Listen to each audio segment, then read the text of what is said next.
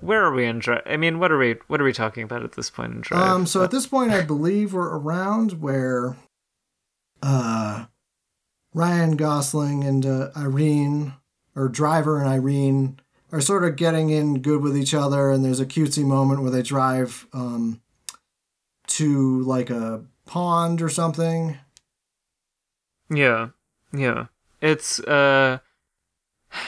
they go on this sort of idyllic pastoral visit to like a creek or Which is funny because they're also driving, and I'm just completely blanking on what it's called, but like an Impala or no, not the type of car where they're driving.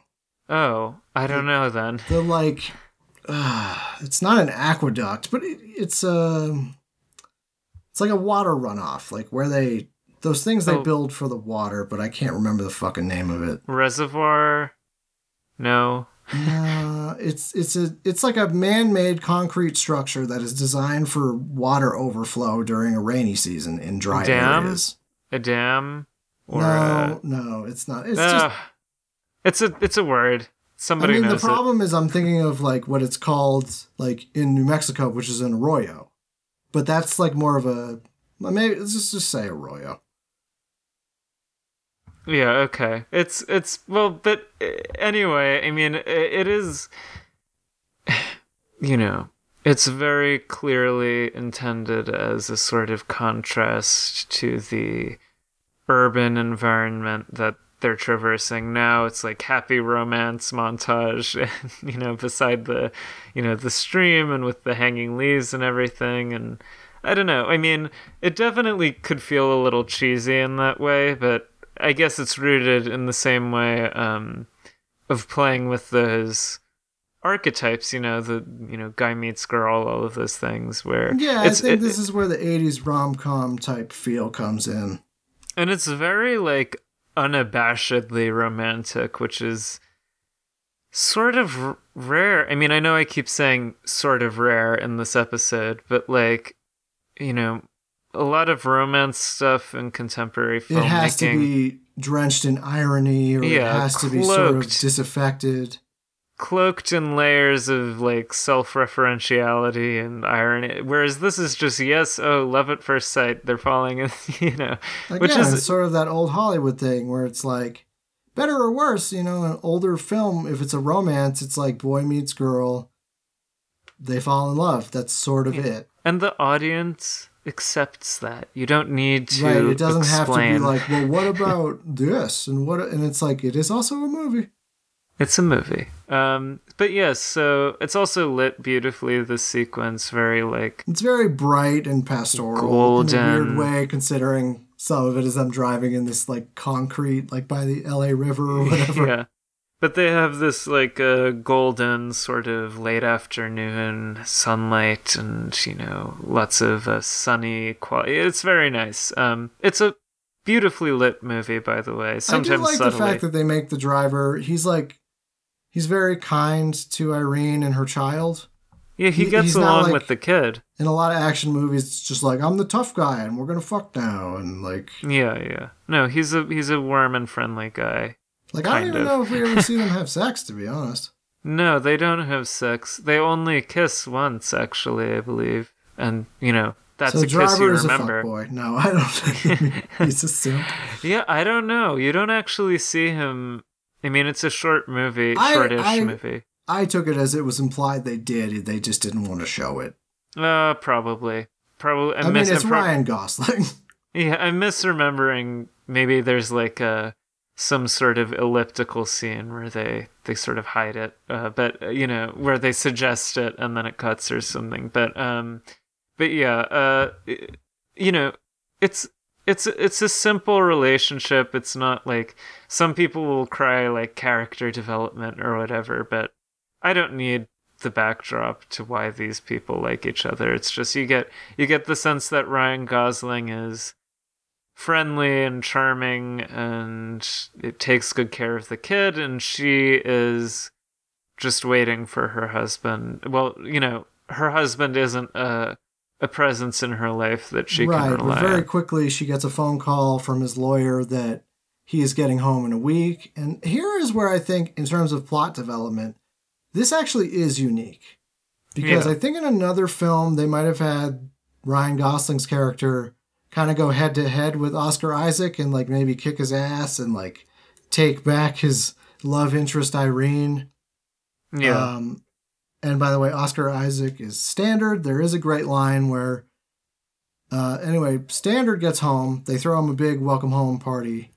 Yeah. And Ryan Gosling, he doesn't attend, but when we're in the party, no, he overhears the music. In the party, Oscar Isaac talks about how when he met, or this might have been later, actually. I think it's later. It is later. But anyway, we find out he started dating Irene when she was actually like 17 or something. Yeah. So it wasn't even really legal. But so the line was basically, he goes, I'm Standard, and she goes, where's the deluxe model? Ha ha ha ha ha. Everybody laughs in the audience. And everyone laughs in the plots. No, I mean, it's a Refn film, so everyone just stares. No, everybody just sits in solemn silence. Stares at the ground, maybe does a micro smile. Yeah, but it's, the thing is, it would have been very easy to paint this guy as like, Standard as like the bad guy or the romantic rival or something. But no, like... No, he's like a decent enough guy. He's just gotten mixed up with people, and we find out quickly that's spilled over from prison into his daily life. Driver gets home, and he sees these thugs leaving. I use that in the traditional sense. They are, I believe they're white. Yeah, no racial connotation. It's not a racial thing. They're literally supposed to be like movie toughs. Yeah. But in a less racist way. But... So he goes and he sees that Standard has gotten the shit beaten out of him, and his kid is there, and he takes the kid upstairs and finds out from Standard that basically he had been paying, or someone had been giving him protection, but they wanted protection money in prison. And then when he left, the amount skyrocketed, so now they want him to pay him like $100,000 or something crazy. Yeah, something wild. Yeah, like a 40,000. So, really a lot of money that he doesn't have. So, long story short, like, basically he needs to rob a bank to get a pawn shop or something. Yeah, he needs to rob this pawn shop to get the money to these people. And if they don't, they will come for his wife and child. So the driver, who obviously has a personal interest in the matter, is like, I'll be the driver for you. Right, because he fell in love with Irene, and he's at least very fond of Irene and her kid, and he doesn't want them to get hurt. So I think it's less for Standard and more for Irene. Yeah. But he's still, I don't think he hates Standard. No, I don't, I didn't get the sense of like, for lack of a better word, like, there's no dick swinging contest between them over Irene. Which I do think is unique, because it's hard for me to think of a film where it's like, the love interest ex-boyfriend gets out of prison and guy's just like, all right, I'll help you. Yeah. It's not, I mean, they're not, it's not the driver isn't really friendly with anyone except Irene and her child, but, it's not a hostile relationship.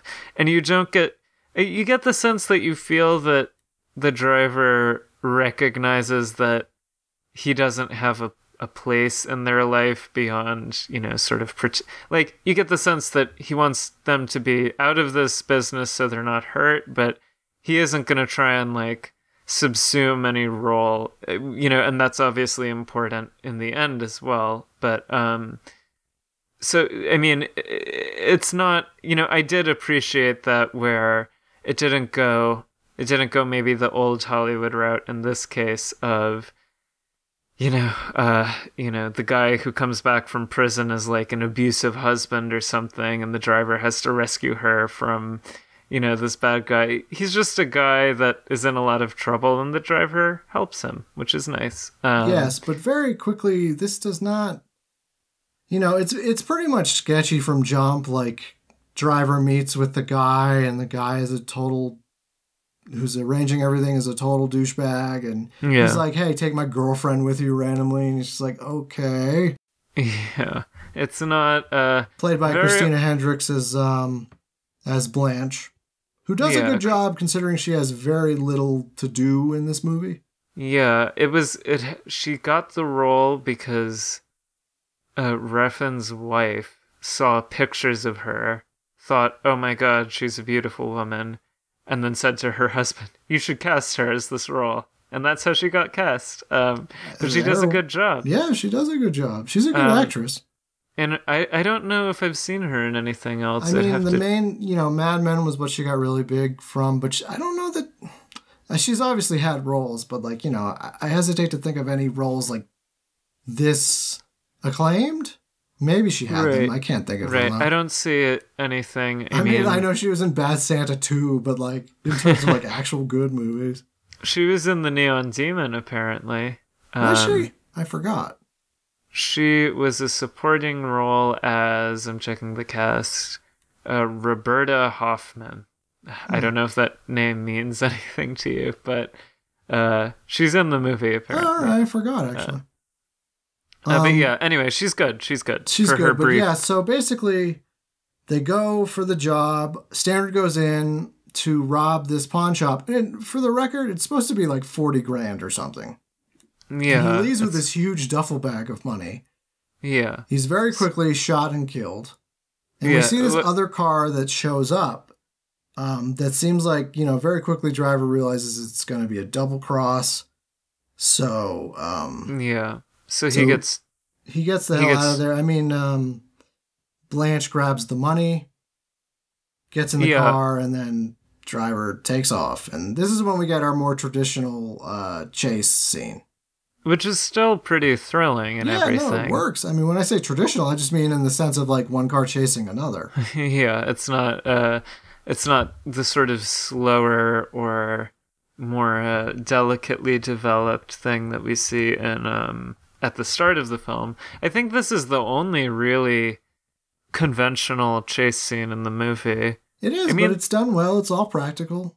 Oh yeah, no, it's very impressive and everything. It just makes me think, again, I don't mean to drive the point home because I already stated it and other people have stated it many times before me, but there isn't a lot of driving, so when it happens, they make sure it's memorable, it's well staged and shot, and the editing is great. But yeah, not a lot of driving. It's just really two memorable driving scenes, and then the rest is. I think the title is more referring to the character. That's his whole life as he drives.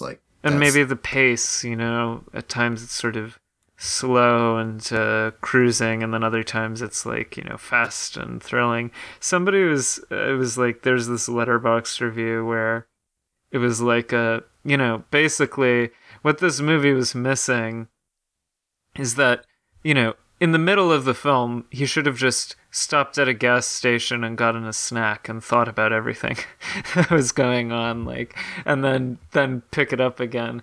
And sort of little contemplative drive-related moments, but it's good. Regardless, it is good. This is the scene, by the way, I was talking about earlier, where there's this, the car is chasing them. You see it hit a thing and sort of lift off the ground, but I think that was supposed to fly across the entire road. Yeah. But instead they kind of do this cutaway to Christina Hendricks' face, and that sort of gives you the emotional beat of the end of the scene. Right, and she's got a great. I mean, her terror is very. Well, she should convincing. Be scared. She's about to get her head blown off, but yeah, which is okay. So this is one of my favorite parts of the film because it's where the film goes from being a regular, or more or less art house, regular sort of action film. Yeah. To just insano pants. Yeah, no. Because it's they're in this hotel room and driver. This is also the first time we see him. We can see that he can snap. Yeah, no. He's menacing Blanche, and he's like, "This was a setup. Who you've been working with?" And he just slaps the shit out of her. It's really jarring. Yeah, it's shocking for the audience and really. Well, because we've taken great care for this first hour or so, maybe it's less, to show him as this very caring and affectionate and like, you know, he's a criminal, but he doesn't carry a gun and he just likes to drive. Yeah, you know, and he's quiet. He doesn't have much of a personality or even evidently will for most of the movie. But right, but this is the first time like he fucking backhands a woman like, hard. Yeah. And then just basically menaces on top of her. And then it gets worse from there. She goes to the bathroom and there's this amazing, oh my God, this guy with the shotguns through the glass shoots her in the head and just, oh my God, this effect is so disgusting. Spray of blood everywhere. Just insane. Like the head literally just explodes. Just. Yeah, which is, I assume, what happens if you get shot. Yeah, but I mean, that's where I think I told you off air. I was like, so that's the Texas Chainsaw right there. Yeah. I mean, there is a strong element of, I don't know, like, not quite horror or exploitation or I just think ultra-violence. Yeah. I mean, it was funny.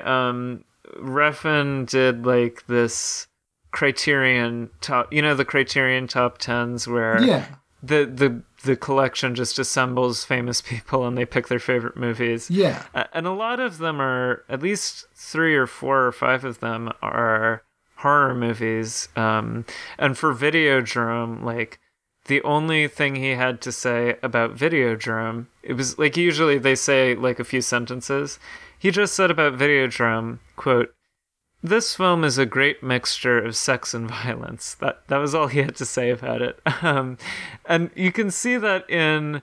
Yeah, also, what's funny about Refn too is for someone who seems so normcore, he's very punk rock at times. I mean, like his attitude especially, it seems like he goes out of his way to be kind of a prick sometimes. Yeah. Like there's this whole interview with William Friedkin. Oh. Spends the whole fucking hour-long interview going, "So I am a young version of you." Wow. But he says it like 10 times. That's funny. And Friedkin just goes more nuts, like, "Who said you were a young version of me?" He's like, "I did, because I am a young version of you." It's ridiculous. I mean, that's another Gaspar Noé type thing, is being an asshole in interviews sometimes. But yeah, I mean... I don't know how much of it is just him, by the way, being Danish or what. I don't know. I mean... Certainly. Although Mads Mikkelsen is Danish, I think, too, so that doesn't hold up, because he's very nice. There's a diminishing, I mean, I feel like every time on the show, multiple times an episode, I make sweeping claims about the state of the modern film industry, but here's another one. I'm going to do it again. It's fine. That's why you make a film podcast, to say outlandish shit. But, like, I do feel like those sort of strong director personalities are diminished in, contemporary. Well, I mean, you can sort of see why. You take somebody like James Gunn, who's more or less a strong personality, and then, he gets a bigger role, and they, like, go back to his Twitter from, like, 15 years ago, where he made a child molestation joke, and suddenly he's fired. As soon as you get to a certain level of exposure, somebody will find something to take you down. But, I mean, to be fair, he does work for Disney, so I guess that's particularly egregious. Yeah, but it's just because I feel like I don't know, in so many ways. I mean, I feel like this with a lot of artists, with, visual artists like directors, painters, authors. I feel like this especially with authors. Right. Authors back in the day, you had people like Hunter S. Thompson, you got Stephen King, people that were Clive Barker, like loud personalities that weren't afraid to be loud. Now, I mean, like, no offense to my peers, but it's like you get a huge book and I get it. You don't want to piss anybody off, so you're more or less... What about the days when, like, people would just... I mean, authors and directors used to be fucking rock stars, dude. Yeah, they would literally tell complete absurd lies in many interviews. And now that's sort of mostly actors, I think. Yeah, well, actors, like, at least Robert Pattinson tells, like, the clown car story, and it's just total bullshit, but... But you see sort of that, again, almost old Hollywood thing with Nicholas Winding Refn, where he'll just, like, he clearly pisses off William Friedkin. Like, I don't think it's a joke in this interview. Like, Friedkin starts yelling. Well, I gotta watch this then, because that sounds funny. And Friedkin, I don't know, Friedkin sort of has Friedkin's a loud personality, too. There's a great moment where he's like, Refn says of Only God Forgives, Only God Forgives was a masterpiece, and they just cut to William Friedkin, and he just goes, yeah, okay. Yeah, I find Friedkin sort of a funny personality in the sense that, I really loved Cruising, right? But then I watched the Cruising special features, and it sounds like half of the time William Friedkin didn't even know what he was doing, like, while making the movie, which is funny. I think the funniest thing, there's another one with William Friedkin. Mm-hmm. This is just tangents to the episode. Another interview with William Friedkin and Nicholas Winding Refn. And at one point, Refn says, I noticed that with David. And William Friedkin goes, who? David who? He's, David Lynch. And he's like, David? Who calls him just David? There's like a million Davids. Yeah. And he starts ripping on him the rest of the interview. And he's like, well, when I talk to David... I think before... Friedkin and Refn. I was discussing Friedkin and Refn, who have a good rapport together. But yeah, Refn, I have said on numerous occasions off air. Yeah. Maybe wrongly so, that he's sort of a douche. Yeah, no. But that's sort of, I think, what he's going for. Yeah, that's a valid character to play. Not always the most beloved one. I'll say this, man. It's easier to play a douche than someone who's likable. Yeah, no, that's true. And sometimes more interesting, honestly.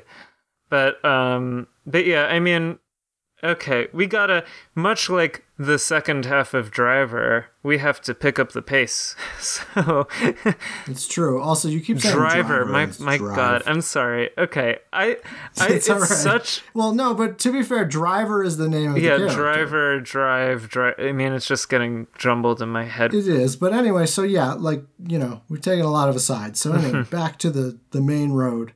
So yeah, Blanche gets her head blown off.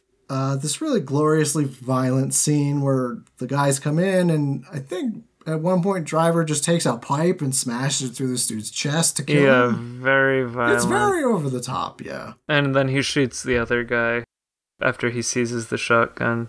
So yeah, it's very And I think it's all the more jarring because we've had almost an hour film before this where even though he's been in these situations with criminals, there's been no violence. Yeah. It really kicks things into another gear. And it's like, yeah, from that point on, it's like ultra-violence is just on the table. And I think it works. Yeah, no, it's good. It's good to up those stakes in a way that, okay, now we know what type of movie this can be if it chooses to. Yeah, but so anyway, very quickly we realize, or Driver realizes that it's not 40 grand this guy's taken. It's $1 million.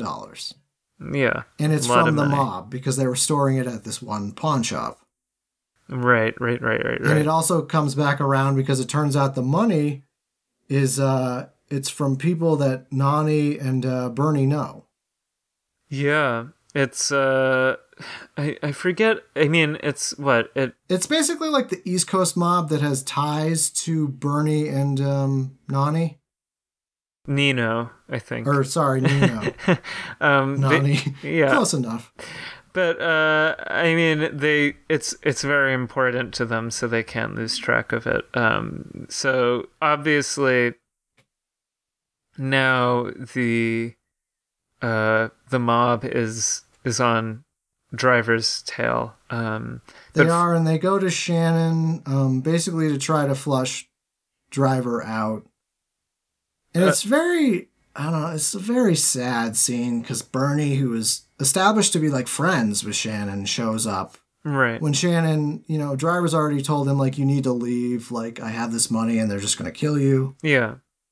And Bernie shows up and he's just like, I'm sorry, man, like, I just have to do this. But he talks about, like, man, it would have been so great if we did the race car thing. I was so excited about that. Yeah. And it's a good performance because you get the sense, like, he really was. Like, I don't think he wanted to have any of this shit happen. But at the end of the day, But at the end, business is business. He's a mobster and it's a business and they're his business associates. So he has to show them that people are going to pay. And it's an oddly, for someone who murders someone, it's a weirdly touching, like he basically just hits Bryan Cranston along the arm with a straight razor. Yeah. And he's like, that's it, that's all. Like, it's just, there's no more pain now, that's it. Yeah, it's over, one and done, you know. And it's menacing, but also it's like, it's almost nurturing, because it's like, you get the sense he is a really decent, not decent, but he's a good friend. Yeah, he doesn't want to be this guy, but he chooses to be this guy for his reasons. So he tries to kill him in a way that's the least painful way he can think of. Right. And it's, I mean, there's some other stuff that happens before that scene, because that comes a little later, but... Yeah. I mean, in contrast to some of the other murder scenes that we see, it's much more understated and tender. Tender is a weird word, but, you know. But it is. It's like he kind of like hugs him and he's like, it's okay. You're like, yeah, that's it. Right. But let's talk about those. So first off, the driver's first thing is that he goes to a strip club and finds the mobster and basically... Oh, he comes in with a hammer. And he whacks him with on the fingers with the hammer, which is rather graphic. It's actually not graphic. You don't even see the impact, I think, but you know, you get the ow. Yeah, you get the sense his fingers are all fucked up. And you know, he force feeds him this bullet. The bullet, yeah. Oh, we forgot to mention. So one of the more menacing things these people do after they beat up Standard earlier in the film is they give his kid this bullet and tell him to hold on to it. Yeah. So obviously Driver isn't thrilled about that, because that's not a cool move, giving some little kid a bullet and being like, hold on to this. Yeah, no. So he shoves the bullet in this guy's mouth. Yeah, it's gross. And he's like, at one point, he's lining up like he's going to hammer the bullet into his head. Yeah, it's gross. I mean, he threatens with the hammer a lot, and you do flinch because you know that the film now is willing to do that if it wants to, but... Right, but so he gets the information on whose money it is. Yeah, and they basically, you know... basically a hitman is sent for the driver. You know, I think the driver calls Nino or Bernie at one point, and I believe he calls Nino at the pizzeria and says, like, I have your money. I can just give it to you. I can just give it to you, and Nino turns him down. And sends a hitman instead. Right, and Bernie's... Albert Brooks is sort of like an unsung hero in this movie, because he provides sort of this oddly empathetic character for someone who's a terrible mobster who kills people. Right. Because he's telling Ron Perlman's character, like, why didn't you just take the money? Mm-hmm. Yeah, it is because I think also Bernie is maybe more aware than Ron Perlman's character is that the driver is actually something of a threat, like, you know, maybe... Right, because he's met him, whereas Nino, I don't think, has. But anyway, the hitman that goes after him certainly doesn't fare too well in that... No, and it's this great scene, and again, I know I keep cutting back to interviews, but I don't know, I listen to a lot of Refn interviews, and he says... So when he talks with Noah about how he called him to get the information, he says, but my scene starts with a kiss. Yeah. And it does. There's this very passionate kiss. One of the only ones in the film between... I think it is the only one, actually. It might be the only one, yeah, between Irene and Driver. And it's like, you know, they like up the saturation and it's very warm. It's slow-mo, too. Slow-mo. And then he turns around and just stomps this guy's face into mush. Yeah, and it isn't so... I had heard about the irreversible connection prior to watching this, and I was expecting it to be more like that, but it isn't quite like that. It's just the thing is, Refn's version is a very quick cut of it, as opposed to holding on it. So his version is more of it's not traditional Hollywood because of the ultra-violence, but it is traditional in terms of not favoring it. Yeah, but it's like... Again, this is not a chastisement of the film. It's it still feels very stylized. I mean, it's brutal and harsh and it shocks you, but it shocks you in a way that, it doesn't force you to sit with it in the same way a 30 fire extinguishers to the head does force you to sit with it. Right, yeah, and also the purpose is different because the purpose is basically just to show that, like, so from that moment on, after Irene sees this insane violence he's capable of, like, their relationship is over. Yeah, she can't look at him in any... Right, and she leaves the elevator and he just stays, and that's sort of like... That's sort of the rest of the film is, like, him protecting her, but, like, he's never going to be able to be with her again. Yeah. He's exposed that darkness that is too heavy to...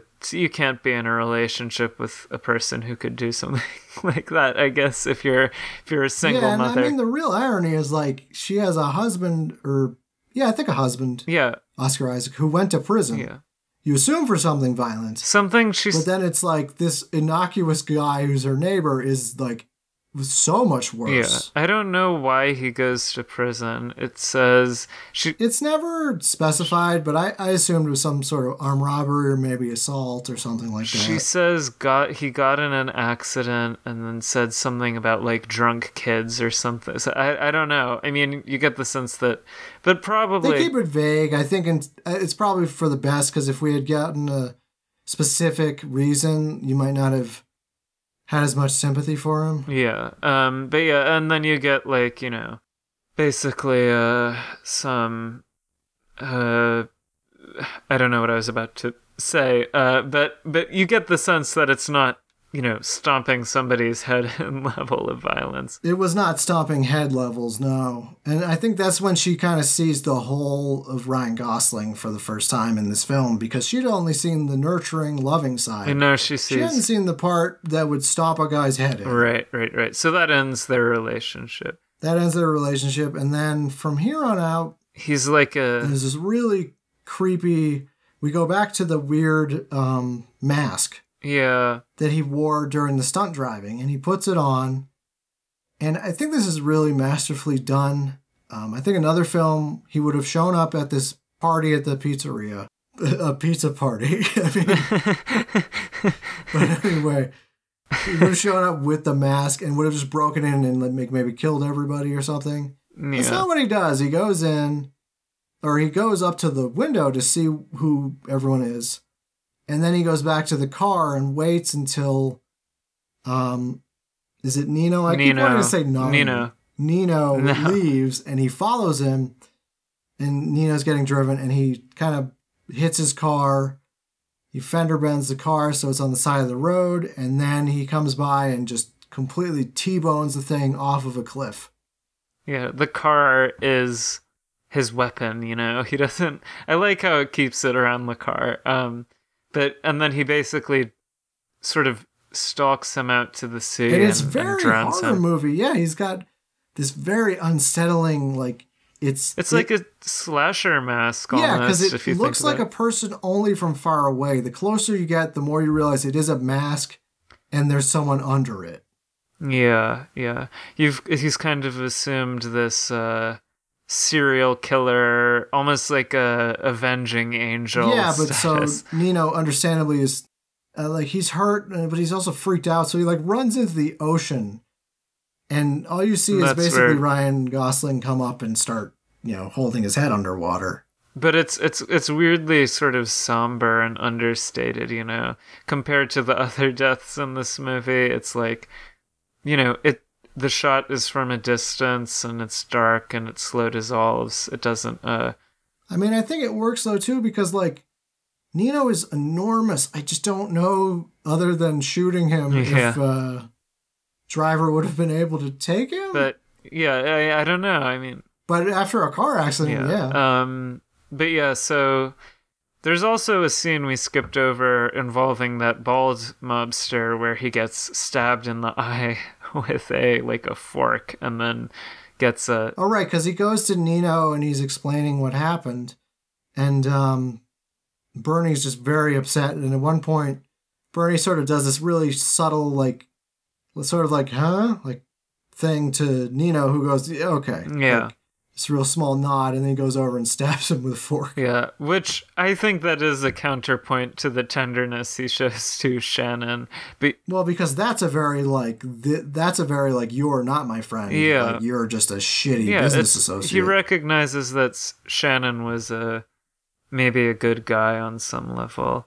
Right, but this is like, you're basically the reason I had to just kill one of my good friends, and the reason like this race car thing fell apart, and the reason I got to kill these people I don't really want to. Yeah, so it's just very brutal and sadistic. But so anyway, we're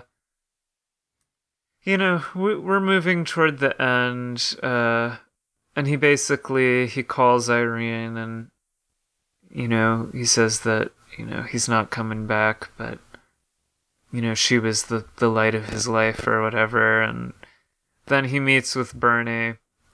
It sort of at a Chinese food restaurant. Yeah, it ties itself up pretty, quickly in a way. I don't know. It doesn't overstay. It doesn't draw these scenes out or anything. Yeah, no, it's a tight film. I sort of like that. I agree, because especially if you've watched other Refn films, they are not necessarily that tight. Yeah, but it's a good scene because it's intercutting them at this Chinese restaurant, sitting across from each other at the table, and they're just having this conversation that seems pleasant enough, but the backstory, and underneath is this fucking like rage and resentment. And then it's intercut with them going out to the parking lot, which I liked because it, intercutting with them in the diner or whatever, and then going out, it gives a sense that they already both know how this is going to go, like exactly. Right, they're like having this polite conversation, but at the back of their minds, they both know, like, I'm going to try to kill you, you're going to try to kill me.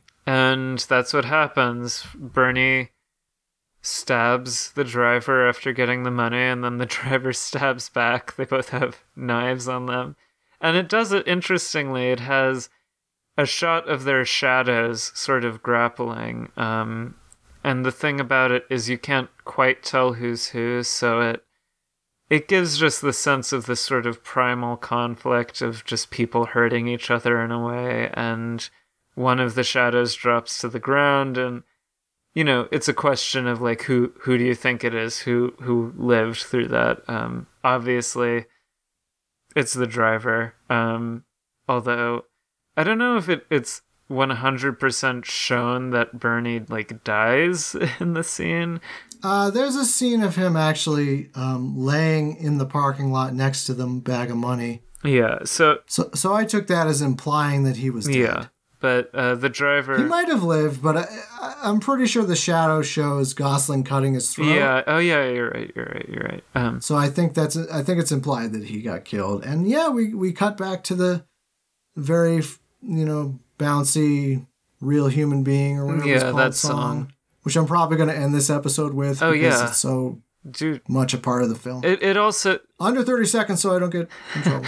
Yeah, they used that earlier during the romantic montage. Yeah, it's sort of like they cut back to it when they're, I mean, not to be too literal, but when Driver is being a real human being. Yeah, wink.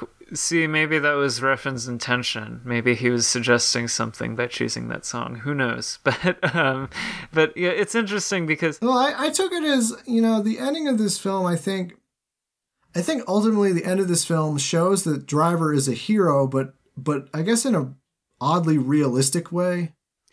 In a way that he can't be a normal human being, Like, that's the trade-off. Right, like, this is the way he's able to protect Irene, and we see Irene, and she's like sort of like goes to his door and knocks, and he doesn't answer, but it's how he's able to save Irene, who he's had this human connection with, and it's the way he knows how, which is just to like use ultraviolence and use his driving skills, and ultimately to just leave, disappear into the night, just like at the start of the film. So. And I do like that it's vague about whether he lives or dies. Yeah. What do you think? Do you think he lives? I don't know. I mean, So I he don't think gets there's ever going to be a stabbed. Drive 2, which is probably for the best. Drive 2. Imagine what that would be like. Oh my god. He's just got a beard and Yeah. he lives in Detroit. And he drives I a don't know. different type of car this time. I don't know, like whatever. But it's like I don't know. I mean, I do like the image. He has the stab wound, and you don't get the sense that, wisely the film doesn't show the driver like going to the hospital or something stupid like that, because that would take you right out of it. But this sort of, again, very old Hollywood, or Yeah, he more or less. I don't. He's sort know if of- it's during the day, but he drives off into the he sunset. drives into the night, and you get the sense of uneasiness that he's wounded, but like, it just sort of fits in a way that he's this eternally marginal, shadowy figure that, is anonymous and just sails away. It's good. It's a good ending. The only way it could have ended, really, I mean, if it had ended with him dying, I think it would have just... I think it would have been too bleak, maybe. I mean, I think part of the reason people love this film is because, I mean, for better or worse, I know a lot of high art people talk about how, oh, you shouldn't do like happy endings and you shouldn't give the people what they want. But it's like, guess what? People like what they like, and they like a happy ending or a vague ending sometimes. I don't think it's not so much a happy ending as... It's just not a sad ending. Well, it's an ending that allows the sort of mystique of the driver to preserved. Like, if he had lived and settled down with Irene, then it would be lame. He wouldn't be cool. And if he had died, then he just It becomes... might have been a little too harsh, and you would have been like, that was a Well, bummer. also he becomes mortal in a way that whereas if he just drives off into this is a film very much about the allure of its sort of central subject, which is a very romanticized image of this sort of double life, marginal, criminal, sort of shadowy, stylish figure that, he shouldn't, if he died or lived, it would reduce him to, the status of just an ordinary person, whereas... Right, this ending allows him to basically be immortal. It allows you to keep that sort of allure and glamour that you wouldn't have gotten the other way, which is... Like, if he dies or if he lives, it's all off screen. Yeah. The film is all about that glamour. Even the plot exists to serve it, which is part of why it's so fun and so beloved, I would imagine, is that, it's again, style over substance isn't a bad thing, and this is a film very much about style and, atmosphere and just sort of luxuriating in this. Even though it is a very tight and taut thriller, it's very much about the sort of cinematic surface and mystique of the world it creates and the characters it shows to us. So that's part of why, it's obviously had such a cultural impact, and it's part of why I, bringing it to an end, I guess, I really enjoyed this movie. I thought it was, I don't think it's not like a personal, favorite or masterpiece in my eyes, but it's entertaining, it's cool, it's, great soundtrack, great lighting, good performances, costumes, obviously. I love the jacket, all of it. It's a very iconic jacket. All finely tuned, and everything feels right in this film. Like, there doesn't feel like, outside of maybe like, I don't know. There's not much I would change about it in terms of, details, because it gets the details right, and it feels like it accomplishes its goals. So I really liked it. I know you like it, obviously. I like it, and I'm also a Refn fan, but I think what's interesting about Drive is that it is sort of, it has the through lines with his other films, but it's also very different in terms of like tone, because like Bronson, I love Bronson, but that's sort of a downer ending. Valhalla Rising, I believe it's sort of a vague, but also sort of a downer ending. Friggin' Too Old to Die Young is just like depressing the show. Yeah, wow, okay. And also it's a bunch of unlikable characters. Like the cop in Too Old to Die Young is like, he literally is sleeping with a teenager. Yeah, wow, okay. But then he's also sort of supposed to be your hero, but he's also terrible and ultra-violent. Well, and a crooked cop to boot. Well, so the thing about this film is that, excuse me, it feels like it is a very, like, audience-friendly movie. Like, it wants to be a fun time for the audience, you know, and it's not an alienating or inaccessible movie, and I guess some of the violence might be harsh, but it's a movie that is about, you know, a fun sort of fantasy for the audience to indulge in for, you know, an hour and 40 minutes. And I really do wish that, you know, we speak about being accessible to audiences sometimes as if it's like a negative, but it isn't. It just means that you should do it with quality and craft, and that's what Drive does. It doesn't talk down to you. It tries to... But it tries to invite you into this environment, which is... I mean, I just think in terms of an action film, I mean, definitely one of the best action films over the last 10 years. Oh, yeah. I mean, one of the best action films for me, although I haven't seen too many, so that's hard to judge. The thing about action, like, I love... Like, my favorites are stuff like Die Hard. But again, it's sort of similar in that there's characterization that you get. That it's like concerned about story and character. Yeah. Whereas there's a lot of action films that they know, oh, we have, I don't know, Vin Diesel, so you're going to show up either way. And you just want to see Vin Diesel blowing things up. Yeah. But like Drive, what I like about Drive is like it tries to be a good movie first and then an action movie almost second. The action develops naturally from the atmosphere. I mean, I have no doubt that part of it was like, okay, we want some really cool chase scenes, but right, and you have those, and there's some cool, like, you know, action movie guy scenes. But it recognizes that those moments...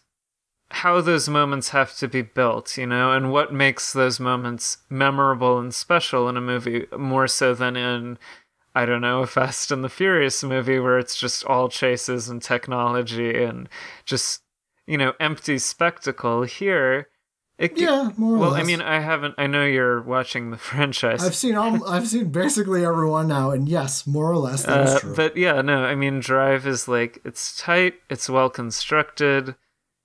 It's a strong script, if not like an especially rich in like character detail or anything. It's still very like compelling, and you know, I wish more modern films took this approach. I think that's my ultimate takeaway is, you know, you can do this, filmmakers. I mean, I would argue somebody like Ari Aster did sort of do this with Hereditary, and that's why Hereditary went over so well. Funny and side note, the whole elevated. Ari Aster is a huge what's his name? Albert Brooks fan. He's just a huge Albert Brooks fan. I wanted to mention that earlier. Doesn't show in his movies. I mean, isn't his next movie going to be a comedy? I don't know. Apparently, it's a decade-spanning biopic starring Joaquin Phoenix called Disappointment Boulevard or something. Which sounds interesting. I'm sort of interested in seeing him do a non-horror movie because I think that would be, you know, I want to see him try out some different tricks. No, and he does have, oddly, Ari Aster... He's very funny in his horror films. I just don't know that everybody always understands that he's being funny. I feel like that ending scene in Midsommar with the bear, like that is downright darkly comedic. It's a spoof on... It's just this image of this like fucking 20-year-old dude, like what? In a bear suit while he's burning alive. I think that is a deliberate spoof on Nicolas Cage and The Wicker Man. Like, I can't think that, you know... He watched like folk horror movies and the remake of The Wicker Man. I mean, the scene where that guy is also having sex with the woman impregnating her, and there's like these naked women around him going like, "Woo," and like pushing his butt in, like that is funny. It is, and I've seen interviews with him. I saw him in person once, and he talks about Midsommar especially like it's a comedy. Hereditary is, if it's a comedy, it's like a very, very, very dark comedy. But Yeah, I mean, like that ending shot of the headless thing floating into the clubhouse. I mean, I found that hilarious, but I don't know if it was supposed to be. He has a sense of humor about his films. And, you know, the director's cut of Midsommar is even more overt. Yeah, I did watch that recently. There's a great Ari Aster cameo where... I just want to talk about this because I never... but, you know, Mark is listening to this podcast while just waiting around, and the podcast is Ari Aster talking about how a woman, like, bit a man's dick off when they went over a speed bump or something like that. It's been a while. But there's a lot of humor sprinkled throughout that movie. I mean, this is getting back into my national campaign to try to end Roadhead. Yeah, end Roadhead. You've spoken. Because seriously, it's not even there's been multiple movies where people are getting roadhead and then some accident happens and the dick is just off. Yeah, yikes. And it's just so preventable. Fortunately, the driver never tries roadhead in this film.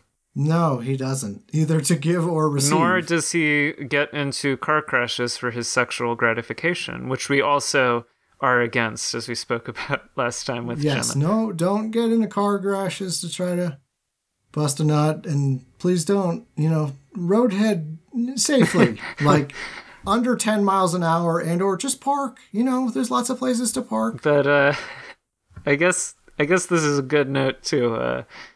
Yeah, I don't want to keep going on this. So yeah, Drive. I would say go watch it. I can't remember where.